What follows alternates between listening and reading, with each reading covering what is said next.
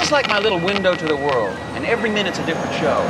Now, I may not understand it. I may not even necessarily agree with it, but I'll tell you what, I accept it and just sort of glide along. You want to keep things on an even keel, I guess is what I'm saying. You want to go with the flow. The sea refuses no river.